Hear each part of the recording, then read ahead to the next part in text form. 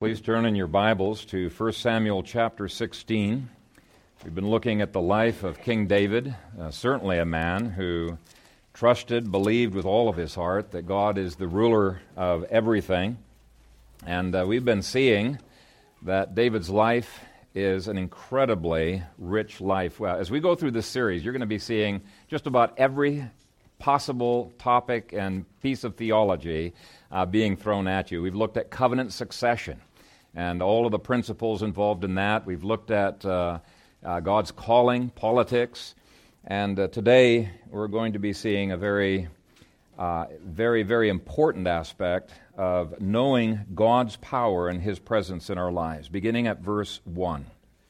Well, beginning at verse 13. I'll get it right one of these times. Then Samuel took the horn of oil and anointed him in the midst of his brothers, and the Spirit of the Lord came upon David from that day forward. So Samuel arose and went to Ramah. But the Spirit of the Lord departed from Saul, and a distressing spirit from the Lord troubled him. And Saul's servants said to him, "Surely a distressing spirit from God is troubling you. Let our master now command your servants who are before you to seek out a man who is skillful player on the harp, and it shall be that he will play it with his hand when the distressing spirit from God is upon you, and you shall be well." So Saul said to the servants, "Provide me now a man who can play well, and bring him to me." And one of the servants answered and said, "Look, I have seen a son of Jesse the Bethlehemite, who is skillful in playing, a mighty man of valor, a man of war, prudent in speech, and a handsome person, and the Lord is with him." Therefore Saul sent messengers to Jesse and said, "Send me your son David, who is with the sheep." And Jesse took a donkey loaded with bread, a skin of wine, and a young goat, and sent them by his son David to Saul. So David came to Saul and stood before him, and he loved him greatly, and he became his armor-bearer. Then Saul sent to Jesse, saying, "Please let David stand before me, for he has found favor in my sight." And so it was, whenever the Spirit from God was upon Saul, that David would take a harp and play it with his hand. Then Saul would become refreshed and well, and the distressing spirit would depart from him. Amen. Father, we thank you for this, your word, and we know that your word was given for our sanctification, our encouragement, to build us up in your most holy faith. And I pray that you would enable this Scripture, as it is being preached, to transform us and to do its mighty work within us. We love you. We bless you. It is our glory to continue to worship as we exercise our minds and our emotions and our hearts in responding to your word. In Christ's name, amen. Amen. You may be seated. Sometime back, a fellow pastor bought one of those huge puzzles, those 1,000-piece puzzles that take forever to put together, except he and his wife were pretty expert at them. They go through puzzles like crazy. And he put it into their room. They had a special room just for puzzles and laid it all out. And when they had got it completely put together, they noticed that there was one piece that was missing. And he knew they couldn't have lost it. And there's no kids coming in and out. I mean, everything's right there on the table. So he took it back to get a refund. And the store clerk asked him something that he thought it was a little bit silly. She asked, "Well, how far did you get before you realized there was a piece missing?" And he said, the answer is pretty obvious. You don't know a piece is missing till you completely finished with the puzzle. And that can be the way it is in our lives apart from God's Spirit, His illumination in our lives. We can completely be oblivious to the fact that pieces are missing in our lives. That was certainly the way it was with King Saul.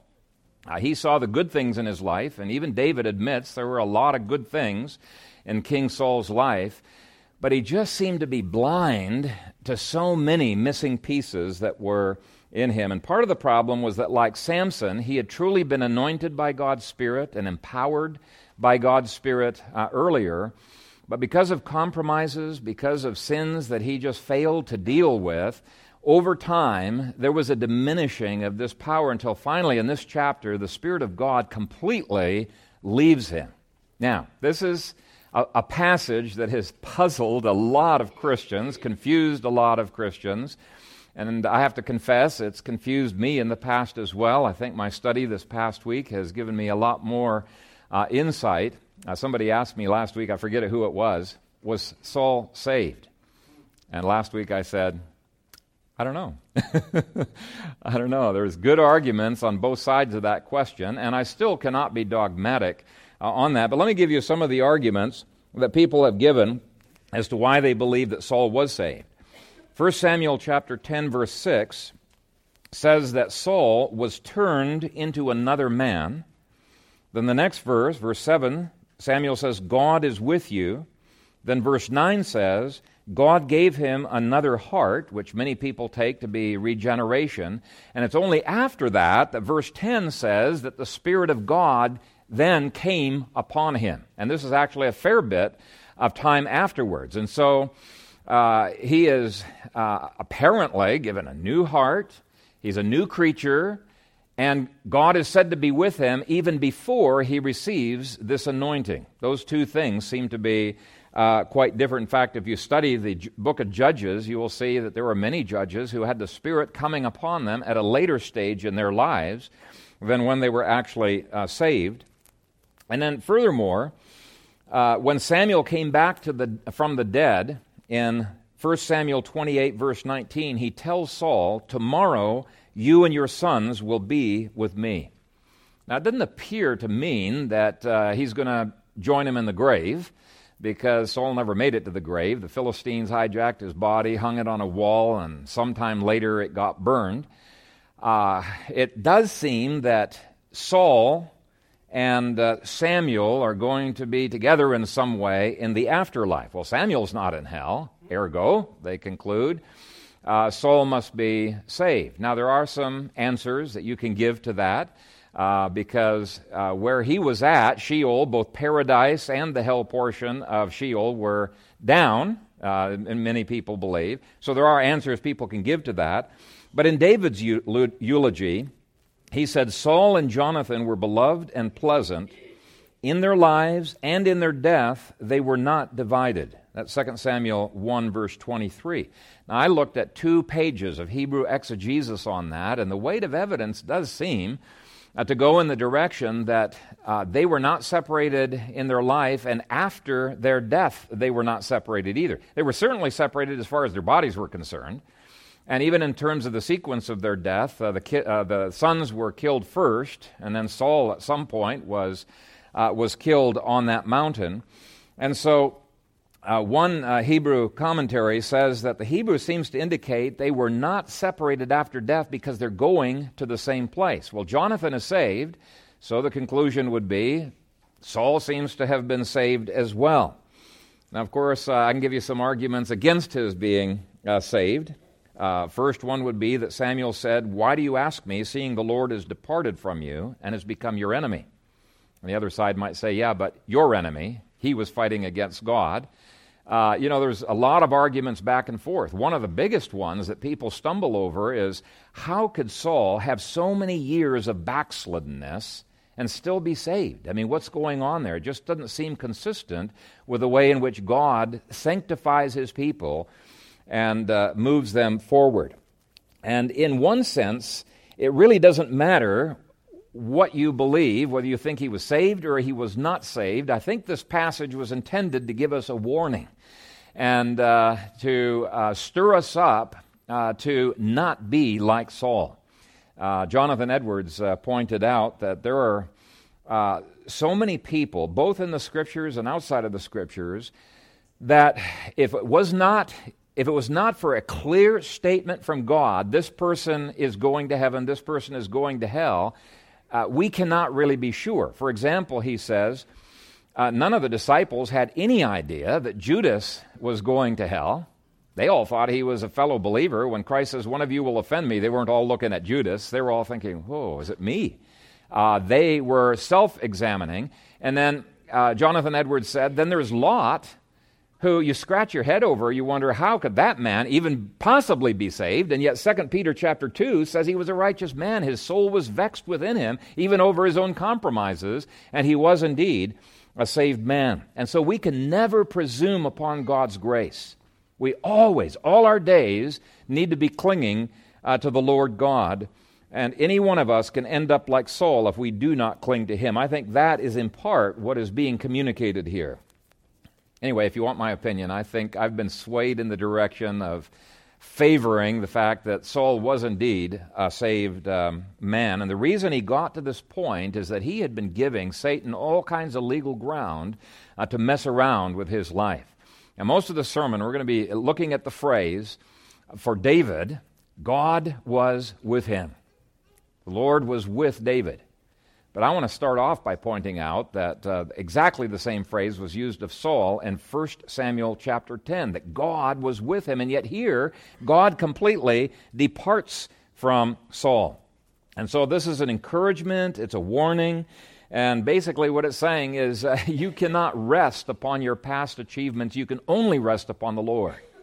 He doesn't want you having faith in your faith, or having faith in your past experiences. He wants your eyes fixed on Jesus, who is the author and finisher of your faith. That's where your faith has to lie.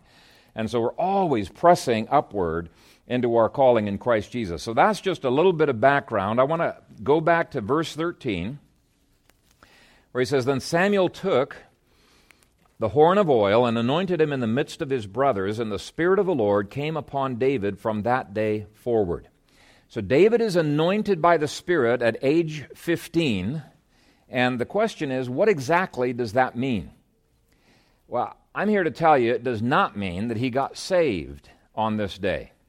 A lot of scriptures that indicate he was saved, converted long before that. Let me just give you a couple that are in your outline. Psalm 22, verses 9 through 10, David says, But you are he who took me out of the womb. You made me trust while on my mother's breasts. I was cast upon you from birth. From my mother's womb you have been my God. He is saying, and there could be a double fulfillment here, but he is a type of Christ. He was already a believer as a baby. In fact, he was regenerate in the womb. Now, Psalm 71, the other passage, is a similar one. David says in verses 5 through 6, For you are my hope, O Lord God. You are my trust from my youth. By you I have been upheld from birth. You are he who took me out of my mother's womb. My praise shall be continually of you. Now, even though that's not quite as clear, it seems to indicate he was trusting in the Lord from a very, very early age. And so what verse 13 of our passage is talking about is not salvation. It's talking about anointing for service. Okay? When a person is anointed in this way, he was equipped and empowered for the task that God had called him to do. And the Old Testament, I think, distinguished between those two works of the Holy Spirit in people's lives. Let me just give you one example. Numbers 27, verse 18, God told Moses to take Joshua, quote, a man in whom is the Spirit, unquote, and to lay his hands upon him. So here's Joshua. He's already indwelt by God's Holy Spirit. He's already been regenerate for who knows how long. But when Moses lays his hands upon Joshua, God's Spirit comes down upon him, and Deuteronomy chapter 34, verse 9 says, from that time on, he was filled with the Holy Spirit. Okay, two different things. The indwelling of the Holy Spirit, that comes at the time of regeneration. That will never, ever be taken away.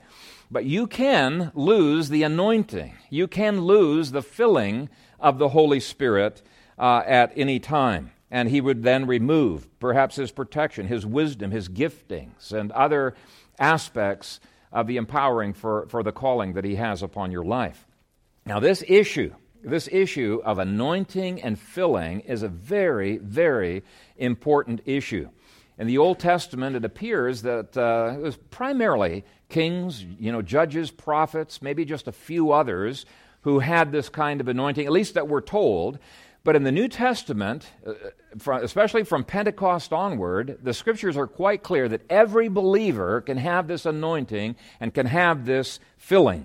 And when you engage in work with the power that comes from that anointing, it transforms everything that you do. So many Christians lose this anointing. They lose this infilling just like Samson did. Remember Samson? At one point, he did not know that the Lord had gone from him, and he lost his power. That was one of the things for his particular task that God was equipping him for. Here, Saul seems to lose it completely, and we have no record of him having got that back. And I have seen pastors who have started off their ministry with a vibrant ministry. I mean, you could tell that the calling and the empowering of the Lord was upon them. You could see life coming through them. You could see joy in their ministry. And I don't know what's happened, but at some point, you see a dullness in their ministry. They continue in the ministry, but you don't see the same life. You don't see, it's just a dullness. And I think what's happened is there has been a diminishing of this infilling of the Holy Spirit in their lives. Now, even Jesus, the perfect man, the perfect God-man, I think illustrates this, because when he engaged in his ministry, he did it as a model of how we need to minister. He was God. He could have done any miracles he wanted just by his divinity as the Son, but he chose to do everything through the power of the Holy Spirit. So Jesus, in fact, I want you to turn there with me. I believe that earlier than his baptism, he had an anointing of the Holy Spirit and filling of the Holy Spirit for other things, like his carpentry and, obedience to his parents and growing in his devotions and all of those types of things. But Isaiah chapter 61, if you turn there, the Gospel of Luke quotes this passage and says this was fulfilled when Jesus was baptized, when he was anointed by the Holy Spirit, and he went forth and ministered in the power and leading of the Holy Spirit. And so I really do think you can have multiple anointings, but let's read this one here. The Spirit of the Lord God is upon me, because the Lord has anointed me to preach good tidings to the poor. He has sent me to heal the brokenhearted, to proclaim liberty to the captives, and the opening of the prison to those who are bound. And so this is saying that the Spirit's anointing in Christ's life enabled him to engage in a ministry that was able to pluck people out of bondage to various vices, out of captivity to Satan. It took people who had been destroyed emotionally and brought healing there. And says there that there were people who were poor in spirit, couldn't do anything because they didn't have anything to contribute. And he works through them. He enriches them. And then verses 2 through 3. To proclaim the acceptable year of the Lord and the day of vengeance of our God, to comfort all who mourn, to console those who mourn in Zion, to give them beauty for ashes, the oil of joy for mourning, the garment of praise for the spirit of heaviness. Some of you guys could use some of that. You feel pretty heavy, right? And he says that's what Christ's ministry is all about. He goes on, that they may be called trees of righteousness, the planting of the Lord, that he may be glorified. Now, all of that flowed from the anointing that Jesus received by the Holy Spirit. And the remarkable thing about Isaiah 61 is that it goes on to say that Jesus then confers that same anointing upon all of his followers so that we too can be engaged. And he uses images like building up ruined lives and bringing joy to the joyless and bringing blessing into the lives of others. He confers that upon every one of his believers. So this anointing, this is the same kind of anointing that Othniel and Gideon and other people received, and it took them beyond their normal intelligence, beyond their normal abilities, and enabled them to function in the realm of the supernatural. And it's my desire that every one of you would experience that anointing and that infilling every single day. Here's the command in Ephesians 5 and verse 18. Do not be drunk with wine, in which is dissipation, but keep, it's the ongoing tense, keep being filled with the Spirit. He's saying there are two directions that you can go. One direction that those genuine believers in Christ in Ephesus could go is that if they are not diligent in fighting against the sins that he talks about in that chapter, they can have a dissipation. That means a vanishing away of the power of the Holy Spirit, just like Saul had. And then he says the other direction that you can go is you can keep being filled by the power of that Holy Spirit. So there's two directions, and only two. You can't stay the same. Dissipation or filling. You're either moving forward in the power of God's Spirit or there's a dissipation of the Spirit's power. Now, one of the reasons I think that a lot of people are confused about where Saul stood is they think, hey, I'm a Christian. Christians can't lose the Holy Spirit. And we have to say, well, in one sense that's true, but in another sense that is definitely not true. Certainly we can never lose the Holy Spirit's hold upon our lives for all of eternity, because we cannot lose our salvation. No one can pluck us out of the Father's hand, but we can certainly lose the anointing of God in our lives to the point where we become vulnerable to Satan and demons can do anything that they want with us. And I want to expand on this a little bit. In fact, most of the sermon is going to be point number 1. So if you're wondering if we'll ever get through this outline, I'm going to be spending most of my time on point number 1 here. And I want you to notice in verse 14 that this power is revocable. Okay? Verse 14 says, "But the Spirit of the Lord departed from Saul, and a distressing spirit," and that's literally an evil spirit from the Lord troubled him. There are three things I want you to notice here. And the first one is that God sent that evil spirit to Saul. People say, whoa, what's going on here? I mean, God only does good things. Yes, he does good things, only good things. But sometimes he uses even Satan as a tool in his hand for promoting his kingdom. You know, when the brothers of Joseph did evil, says, you intended evil, but God overruled. He used that to promote good in their lives. And so what he is saying here, I think it's probably a situation where a demon is seeing legal ground in Saul's life, and he's saying, God, there's legal ground here. Can I have permission to go and harass him? And God says, yes, you can go ahead and do it. That's exactly what the demon said to God in 2 Kings when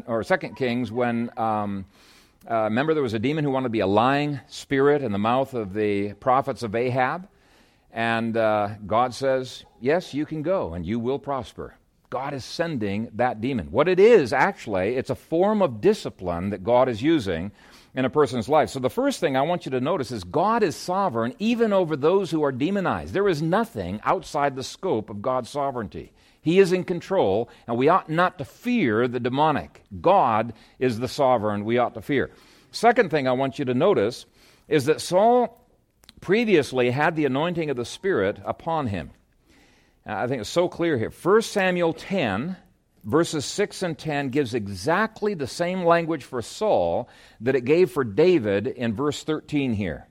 See, the Spirit of the Lord, it says, came upon Saul. And as soon as the Spirit of the Lord came upon him, it enabled him to prophesy. And it enabled him to be bold, incredibly bold, in chapter 11, whereas in chapter 10, previous to this anointing, he had been shy and timid and insecure. When he's anointed by the Spirit, in chapter 11, it gives him incredible gifting and leadership, whereas almost every commentator says, what's going on here? In chapter 10, he doesn't seem to show any kind of a leadership. And so this gives him conviction, it gives him passion, it gives him power that he did not have prior to that anointing. And yet, we see a dissipation of that. It starts in chapter 13, where he starts rationalizing his sin, and there is a little bit of a dissipation of that power. Why? Because he's grieved the Holy Spirit. And we must never look to the Holy Spirit as a power. He's a person. Okay, there's a relationship that we are involved in that is being nurtured. Chapter 14, we see anger that is not repented of, and then this anger leading to bitterness. And there is a further dissipation. Dissipation means a vanishing away. Either you're being filled with the Spirit on a daily basis, or you're losing that filling of the Holy Spirit. Filling, dissipating. It didn't happen overnight. When those sins were not properly acknowledged and forsaken, they grew. And so his anger grew, his bitterness grew, and those sins became the fertilizer for even other sins. That's the process of dissipation or vanishing. In chapter 15, We saw last time that there were sins of pride and fear of man and rationalization and minimization of sin and justification of sin and giving into demonic temptations. And things get so bad that Samuel finally confronts him, and he says this, he rebukes him, that his, quote, rebellion is as the sin of witchcraft, and stubbornness is as iniquity and idolatry.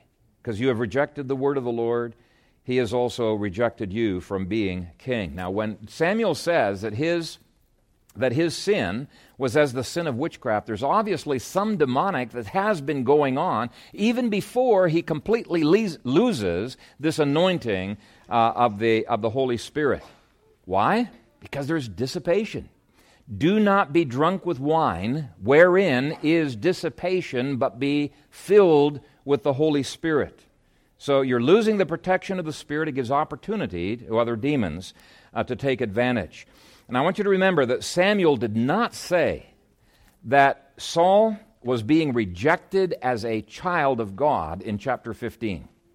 He said he was being rejected as a king. Big difference between those two. In fact, even Samuel treated him. He loved Saul, treated him as being a genuine believer, and he wished that God would not reject Saul. I think part of the problem is we've got a parent who was not disciplining his children. That was Samuel. And so he almost disapproves of God disciplining Saul. And so we've got kind of a different perspective that Samuel has of the situation than what God has. And I think that Samuel was hoping that Saul would repent and that he'd be able to be restored. But what happens in the Christian life is there is an invisible line. You cross over that, and there probably is no restoration after that. This is not the unforgivable sin. Only unbelievers can engage in that. This is more like the sin in 1 John chapter 5 and verse 7 that he says there's a sin unto death, and you don't even bother praying for that. Okay? You can go to a point where God says, okay, I'm going to take you out. I'm no longer going to be using you on that. Well, this just leads for Saul getting worse and worse, even being willing to murder, because he's trying to hold on to what the Spirit is stripping away from him. All he can do is operate in the flesh. This is the kind of downward slide that he goes into. Now, I do want to read from a commentary, and I don't usually make, but it's just one paragraph. I don't think it's too long. Gary Kukas, and he's summarizing the position of Walter Kayser. He says, Kayser et al. Present to us what God the Holy Spirit did on behalf of Saul. Exactly what the Spirit's presence with Saul entailed is not explained, but it seems to have included the gift of government, the gift of wisdom and prudence in civil matters, and a spirit of fortitude and courage. These gifts can be extrapolated from the evidence that after Saul was anointed king, he immediately shed his previous shyness and reticence to be in the public eye. It is obvious that Saul did not have a natural aptitude for governing, for if he had, why did he hide among the baggage when he knew already what the outcome would be? But when the Spirit of God came upon him in connection with the threatened mutilation of the citizens of Jabesh Gilead in 1 Samuel 11, and Saul sent out word that all able-bodied men were to report immediately for battle, the citizens of Israel were so startled that this had come from the likes of Saul that they showed up in force. God had suddenly gifted him with the Spirit of God, 1 Samuel 11:6, and Saul was a great leader for 20 years.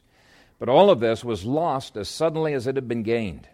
The Spirit had removed his gift of government. In other words, it is clear that, via the Spirit of God, Saul revealed leadership strengths which he obviously did not possess before. I'm spending so much time on this because unless God is with you by way of anointing and infilling, Ephesians 5 through 6 says it will negatively impact your ability to worship, your relationship with your spouse, your relationship with your children, your relationships at work, your ability to successfully engage in spiritual warfare. Look up just about any commentary on Ephesians 5, and they'll start with that verse, do not be drunk with wine wherein is dissipation, but be filled with the Spirit. And they'll say, this then is the basis by which you will prosper in all of those areas I just listed from Ephesians 5 through 6. All of those things begin to dissipate when you hold on to sin like Saul did. So again, if you're not moving forward by the power of the Spirit, automatically you're going to be moving backward into dissipation. This is not legalism. Some people say, oh, that's legal. It's not legalism. It's relationship. You are dealing with a holy person who loves you and is using this very dissipation to make you uncomfortable with your state and make you want to come after him. In fact, the Puritans kept speaking of God's desertions. He says, one Puritan said, God deserts you so that you will not desert God. Okay? He takes away the comfort and the power of his presence so that you will long for that presence a whole lot more.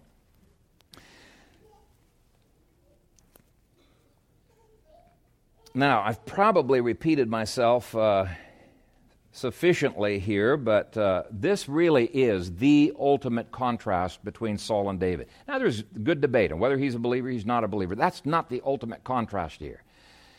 The ultimate contrast, Saul was not willing to slay the enemy of the world, the flesh, and the devil. He made a peace treaty with Amalek.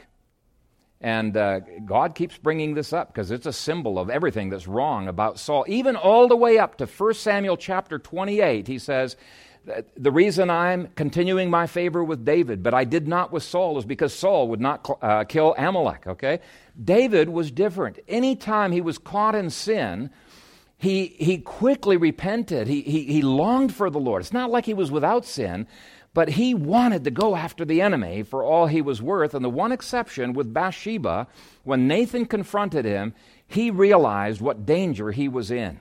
He knew he could lose this same anointing. Let me read from Psalm 51. That's a model of repentance. If you ever want to know how to repent, go to Psalm 51. But in there, he knows it can be revoked. He says, "Create in me a clean heart, O God, and renew a steadfast spirit within me. Do not cast me away from your presence, and do not take your Holy Spirit from me. Restore to me the joy of your salvation, and uphold me by your generous spirit. Then I will teach transgressors your ways, and sinners shall be converted to you." So he recognized his ministry would be powerless if God's Spirit was removed from him. This does not have to do with salvation. Now, it's true. If you don't have the anointing, you're going to lose the joy of your salvation. That's the subjective aspect. But even that passage indicates you're not going to lose the objective salvation itself. That can never be lost. And so, brothers and sisters, if there's only one lesson that you learn this morning, I'll be grateful if it's this lesson right here. When you are convicted by God's Spirit concerning some sin, some breakage between you and your spouse or your kids or some other person, immediately go to them and confess and say, you know what, I feel real bad what I said. I should not have said that. Scripture says those words should never come out of my mouth. Please forgive me. Here's what I should have said instead. And maybe there's even restitution that you might do. But King Saul, even though he did that, about 3 times, it was rare that Saul could bring himself to have that kind of humility that David did in humbling himself. By the way, if you want to look at how to war, I highly, highly, highly recommend that you pick up that book we gave you as a gift several months ago, The Christian in Complete Armor by William Gurnall. Wow. How to Fight Against the World, the Flesh, and the Devil. It is an incredible, incredible book. Do not let that gather dust on your shelf, okay? Pull it down. Start reading just a couple of pages every day in your devotions. I think you'll find it's incredible ideas of how to keep walking in the filling of the Spirit and in His power. Okay, we need to hurry to show what it means for the Lord to be with David, and there's a lot of different ways He was with David, but providences. God was with David by providences. A lot of cool things here. First of all, when Saul gets demonized, Saul's servants could have just been confused and say, the guy's just crazy. But they recognized demonism. Somehow they must have seen demonization elsewhere. They recognized it, and they're reformed enough to know that this cannot be outside of God's control. So they say in verse 15, "Surely a distressing spirit," and again, literally, it's an evil spirit, it's a demon, "surely an evil spirit from God is troubling you." They're reformed enough to recognize Satan and his demons cannot do a thing without God's permission, but they're not reformed enough to bring the true solution and call Saul to repentance and restoration. Instead, what they do is they put a Band-Aid on cancer. And that's what verse 16 really is. Let our master now command your servants who are before you to seek out a man who is a skillful player on the harp, and it shall be that he will play it with his hand when the distressing spirit from God is upon you, and you shall be well.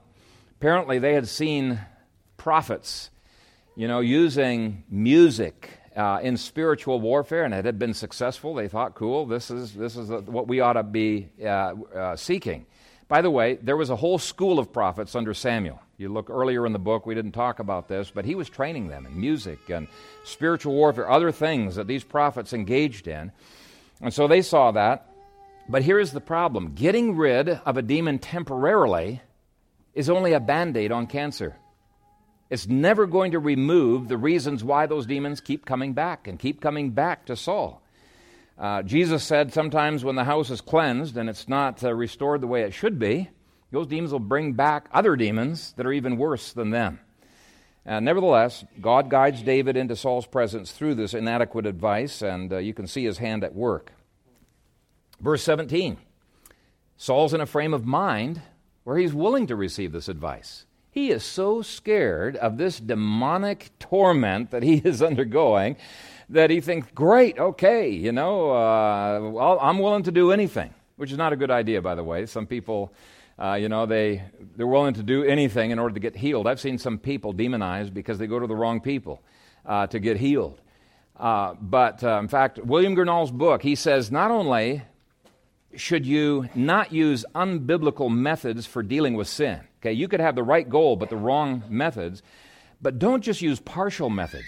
This is only one part of the arsenal, and it's a good part. Spiritual warfare through music, very, very good part. We'll look at that in a bit. If that's all you use, you're going to fail. Nothing but the deep-seated repentance that Psalm 51 shows can remove Satan's legal ground. Now in verse 18, we see somebody just happened to know about David. Now apparently there's lots of other prophets out there that are playing music. In the earlier parts of Samuel, which we haven't looked at, they could have picked any one of those, but God makes sure David's the one who gets picked because God wants David to see the problems of kingship. He wants David to begin to hate the kind of rationalization of sin and the bad ways that Saul's dealing with sin. He wants David to get experience in dealing with spiritual warfare. God is at work providentially. And then, of course, no one knows that David's been anointed to become king. That'd be a kind of a dangerous thing for him to go there. God keeps it that way. He's sovereignly in control. Verse 20, we see Jesse's able to spare David, sends David with a gift. Verse 21 through 22, we see God makes sure that Saul loves David. So David came to Saul, stood before him. He loved him greatly. He became his armor bearer. Then Saul sent to Jesse, saying, please, let David stand before me, for he has found favor in my sight. So just really, when you look at it and you know what's going to happen down the road, it makes you smile at God's providence. But what I want to do, instead of looking at all of those verses, I want to focus in on verse 18 because I think this is such a neat way of wrapping up the blessings of having God with you. Now, let me give you some timing issues, first of all. From verse 13 through verse 23 is a spread of 3 years. Okay, so in verse 13, David is 15 years old. Chapter 17, David is approximately 18 years old. We don't know exact age, but there's very, very strong evidence. He was approximately 18 years old, and I won't get into all the reasons. Believe me, it took me weeks to figure that out and researching from different, but I'm 100% confident that that's about the range there. We don't know exactly how long before he got to Saul's court and how long after he was in the courtroom. Some people suppose weeks from verses 13 to 19. Some people say months. Couldn't be much more than a year. Very unlikely to be much more than a year. And the reason we know that is because in chapter 17, verse 15, you see that David, during this time period that he's in the court, he's going back and forth from Jesse's to take care of sheep, then he goes back to Saul. So there has to be a fair transition of time in the court. So let's just suppose that it's somewhere between 6 months and a year. I think that would give enough time for the things that have to happen before and the things that have to happen afterwards. So let's take a look at these verses. Verse 18, Then one of the servants answered and said, Look, I have seen a son of Jesse the Bethlehemite who is skillful in playing. Part of David's anointing was prophetic. It wasn't just any kind of music that they were looking for. I believe they were looking for prophetic music. And like I said, there was a school of the prophets that may have even been teaching him this. But even if you don't buy into that, most commentators believe at least a few of the Psalms were probably written in this period from verse 13 through verse 19. Second, God was with David by making him a mighty man of valor. Now, that's remarkable to call a 15 to 16-year-old a mighty man of valor. This guy who's in Saul's court, I mean, he's probably a pretty tough guy himself. And for him to say that about David, there must have been something in David's life that just made him say, wow, this guy is an incredible person. I think these verses is when the fight with the lion and the fight with the bear took place. And there's other commentators who believe that as well. It could have happened earlier, but the way 1 Samuel is written, it seems that the writer is wanting us to believe this was another evidence of the anointing that was upon David, that he was able to have the kind of courage to take on that bear and the courage to take on that lion. In any case, whatever it was, this guy says he is an incredible man of valor.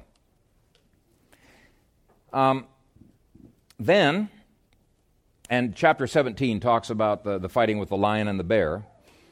Then the next thing that he mentions is David is a man of war. Now, this has puzzled many, many people because David was too young to be in the army. Okay, you had to be 20 before you were in the army ordinarily. And yet it says he's a man of war, and it's made some commentaries, and especially some liberal commentaries, say this is totally out of order. Whoever redacted this accidentally put this in before chapter 17. This clearly belongs after chapter 17. Well, if you put it after chapter 17, you're going to have a few tensions as well. Really, it's not an issue at all. To be a man of war, all David has to do is fight with some Philistines. And not all of the Philistines were in the army. Chapter 13, verse 17, speaks about some Philistine raiders. Now, if you study the history of the Philistines, here's what happened. A lot of the men went off to fight in the army, and there's these guys that are just taking advantage of the fact that the men are away from the farms. They're going in and raiding, and they're plundering these farms. And so the people who stay behind, they have to do their best to protect the property. And apparently David did a fantastic job of protecting the property because that's the only place he would have been able to be known as a man of war. Young boys and even young girls in early America, they were taught how to shoot. Why? Because you couldn't count on the armies being around to protect you. In Israel, as well as in early America, everybody was expected to know self-defense. So have you taught your boys to fight and to shoot? I think it's something that's important to do. But anyway, David must have killed enough Philistines of these raiders who came by that this guy, he takes notice and he says, wow, this young guy is a man of war. What an incredible compliment for a 15 to 16-year-old person. The next thing that the Spirit of God produced in this young man was an ability that verse 18 describes as prudent in speech. He wasn't a hothead. He didn't fly off with his mouth like Saul on occasion did. Apparently God's Spirit, his anointing, enabled David to control that uncontrollable tongue. Remember, James says no man can control it, but it also says God can. So when we have God's anointing, that's one of the things we should say, Lord, I want your filling in my life. I want my lips to be prudent speech coming out of them. And we could be praying that God would anoint us to that end. And then finally, I missed one here. Next item is he's a handsome person. I don't actually think that's a good translation. I looked it up in the Hebrew dictionary, and it says, quote, it probably never means appearance, unquote. And then it cites the RSV as a better translation, as a man of good presence. That's the way the ESV takes it as well. Now, you probably know what that's like. It's a person who just stands out. There's something different about him. You can't ignore him. He stands out, and he's got a presence about him. I think that's what's going on in David's life.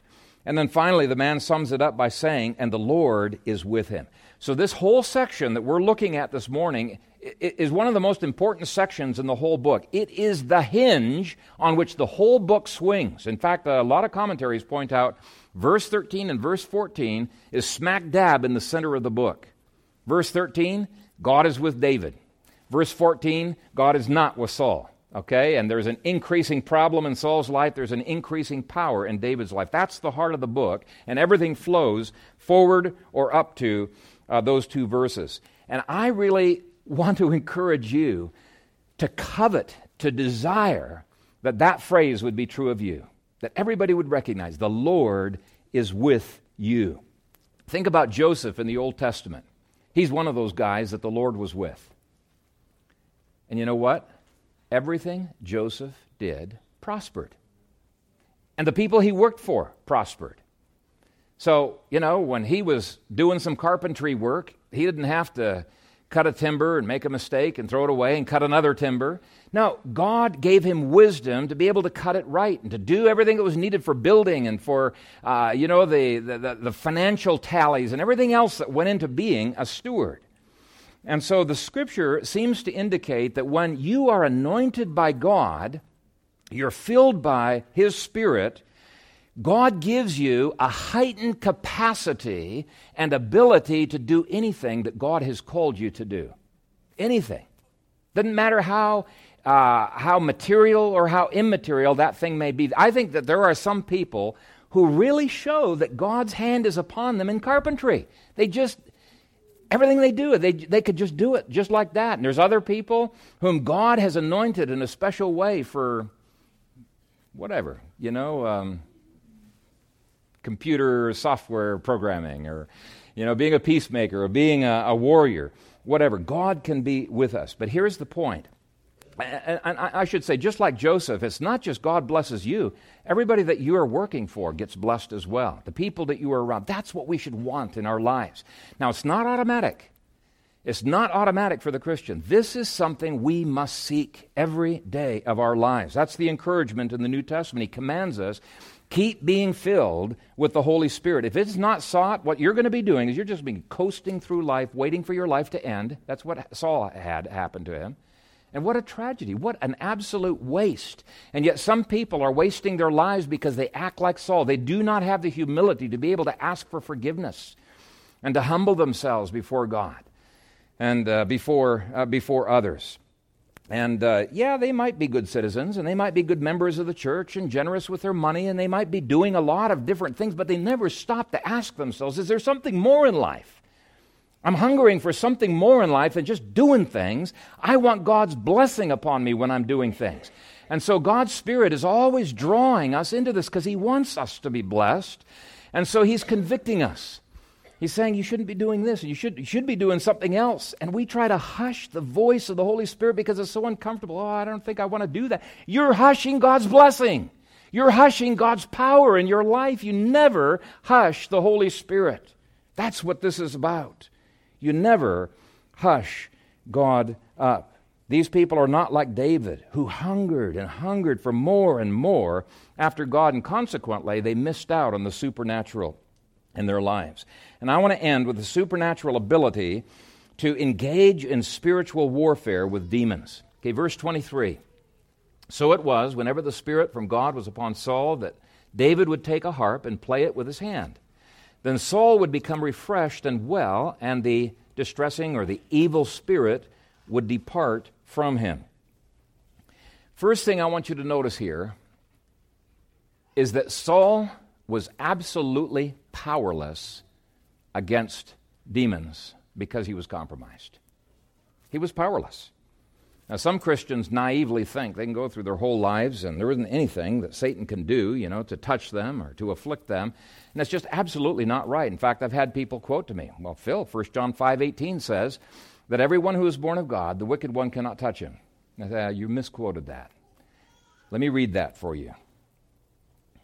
We know that whoever is born of God does not keep on sinning, but he who is born of God, while keeping himself or while guarding himself, the wicked one does not touch him. The implication is if you guard your heart, the wicked one cannot touch you. But the implication is, if you don't guard your heart, he can touch you. And the implication of that verse is also, if you continue persisting in sinning, never repenting of your sin, the likelihood is you have never been born of God. David did have his own periods of dissipation, so true believers can. Incident with Bathsheba, his failure to discipline his children, his numbering of Israel. And what he was doing is he was giving some opportunities for Satan to influence his life. 1 Chronicles 27 says that Satan immediately took advantage. Satan moved him to number Israel. So yes, Satan can affect us. Let me give you some other examples. Luke 13 records the healing of a genuine believer. It's a woman who had a back infirmity that was so bad she could never straighten up. And here's how Jesus describes this woman. Describes her as, quote, a daughter of Abraham, as she is, whom Satan has bound for 18 long years. That's Luke 13, verse 16. So here's a true believer that's been bound by Satan for 18 years. Read the last few verses of Matthew chapter 18. It's the whole parable of the unforgiving servant. And at the end, he says, so your heavenly Father will also do to you if you don't forgive each other from your own heart. He's saying God will give permission for the demonic tormentors to torture you. That's the word that's used, torturers. God will do to each of you if you do not forgive. Basically, demons are saying, hey, this person is so bitter. God, can I afflict this person? God says, yeah, you got legal ground to go after that person. That's exactly what is going on. There's many other scriptures that say something like that indicate you can end up like Saul if you don't guard your hearts. We will be powerless against Satan. In fact, in my ministry, over the years, I have run across numerous Christians who have been tormented by demons, blinded spiritually by demons, where they just couldn't even see their sin. Had people tell me, I don't think I've ever sinned. They cannot see their own sins. Moved by demons. Some of them have had weird demonic things happening in their homes. Demonic nightmares, a spirit of ill will that's come between them and their husband or them and some other person. And in other ways, they were powerless to deal with the demonic even though they were believers. Now, they were not possessed by Satan. Only God can possess you. Okay? You belong to Him. You don't belong to Satan. But you can be demonized. You can be afflicted. One of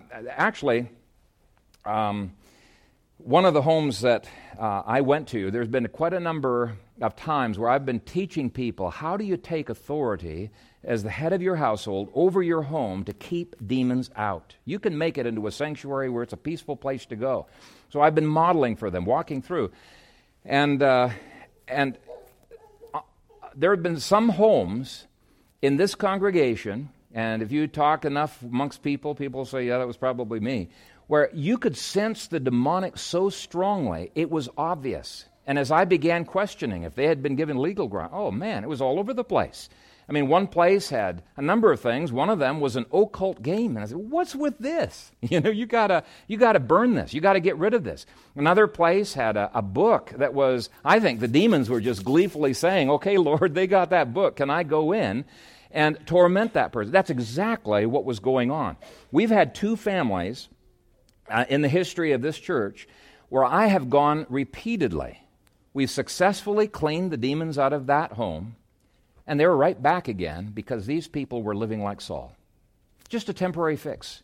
Wasn't anything you could do because they were unwilling to be like David in Psalm 51 and take away the legal ground, put it under the blood of the Lord Jesus Christ.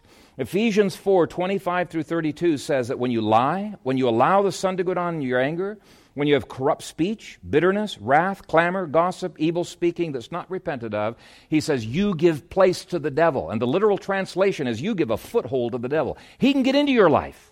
He can do whatever he wants in your life when you're not repenting of those things, when you're not putting them under the blood of Christ. Some people have found that they started having the demonic in their lives when they started viewing pornography and treating it as no big deal.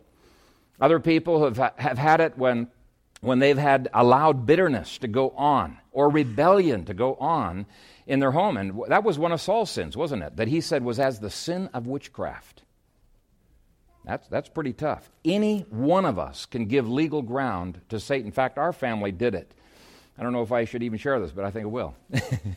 I was gone up to Canada, and we have international students who live with us, and a Korean came into the home.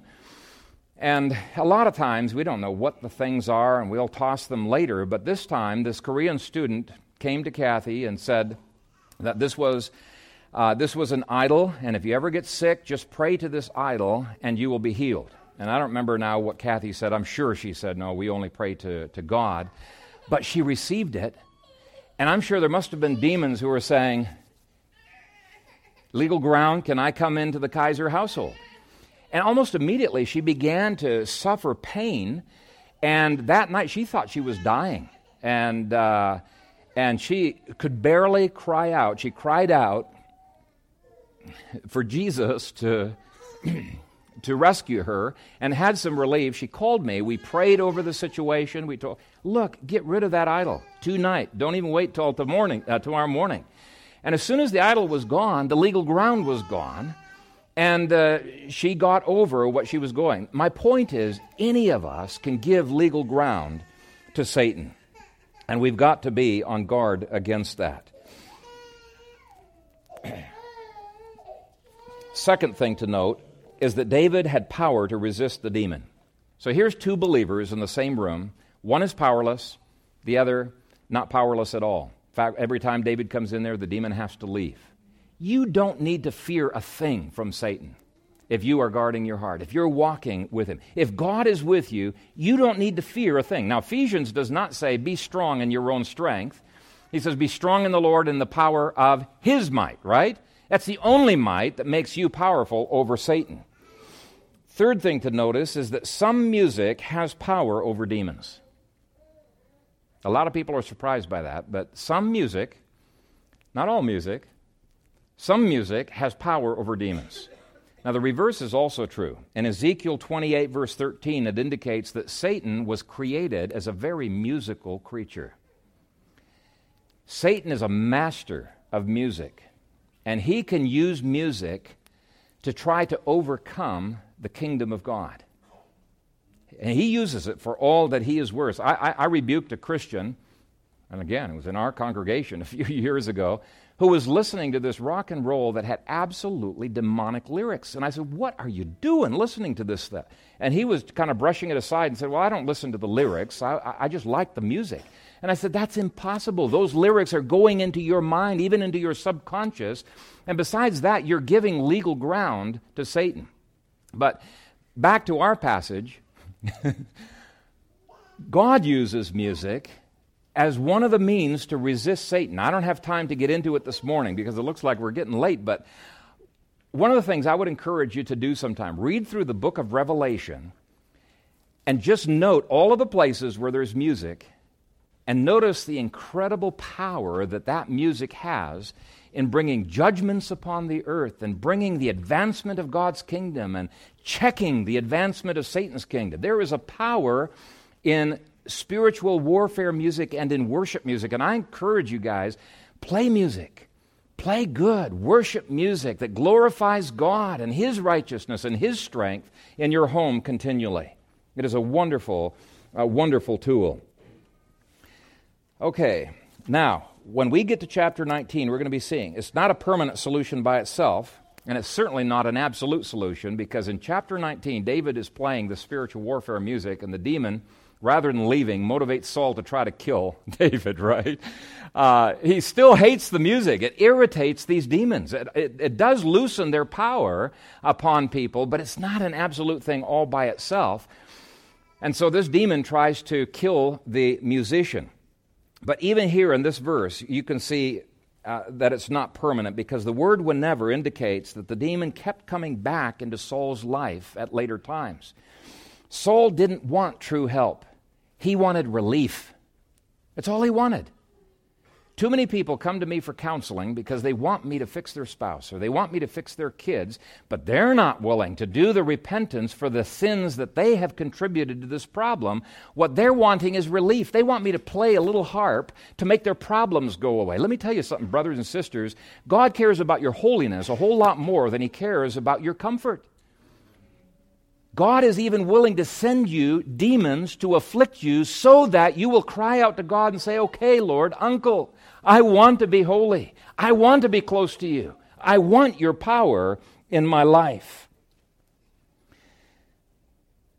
There were some times of half-hearted repentance on the part of Saul, but it was never deep, it was never lasting, and consequently the demons were able to keep coming back over and over again. Now, we aren't told if God ever brought Saul to genuine repentance. Maybe on that last day in the battlefield, God maybe brought him to repentance, but I can guarantee you this, based on 1 John, if he was a truly saved person, Saul was eventually brought to repentance because God was using this misery to make him cry out to God and bring him to himself. If Saul was not saved, I can guarantee you this, he traded in affliction from one demon in this life to affliction by millions of demons in the life to come. And I don't want any of you to ever have to face that. The only way you can avoid it is by unconditional surrender to King Jesus. That's where salvation begins, unconditional surrender. That's where it continues, all the way through. It's nothing in my hands I bring, simply to thy cross I cling. Lord, I cannot contribute anything on my own, but I want you. I want victory. And so I repent of this sin. I once again trust you, and I once again yield my life in unconditional surrender to whatever you want me to do. And automatically, God's going to test that and say, okay, I want you to do this. And it's going to, that's so hard. You really want me to tell people that I have done that sin or whatever? And let me tell you something. It is worthwhile. David had tests. He had God taking some things from him. He had things that he brought into David's lives that were difficult. But David would have testified, it is totally worthwhile. Totally worthwhile, because David, anytime he felt any distance from the Lord, any dissipation of this feeling, what does he do? He cries out to the Lord. He says, like a hart longs for the water brooks, Lord, my heart longs for you. I don't want to go a minute of any day without you, without your power, without your infilling. That should be our attitude. Walking in the Spirit transforms everything that we do. It enables our mind, it enables our actions to go beyond what is human and to walk in the area of the supernatural. Now, in a moment, we're going to be singing the hymn, Trust and Obey, because it's a hymn that says, yes, it's worth it to trust and obey because God is with you. And it's my prayer that this would be the testimony of every one of you. God is with me. And I don't care what is taken away. I don't care what happens to me so long as you are with me. Let's close in prayer. Father God, I pray that this phrase would be true of us, so true that anybody who knows us would be able to say, the Lord is with her, the Lord is with him.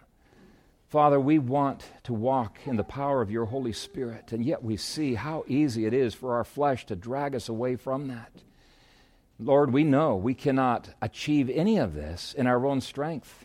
It's not us. It's you and your grace we want to cling to. So, Father, help us all of our days to not be presumptuous, to not think that we can just get away with anything, but, Father, to cling to you, to long to be holy, to press into that upward calling that we have in Christ Jesus.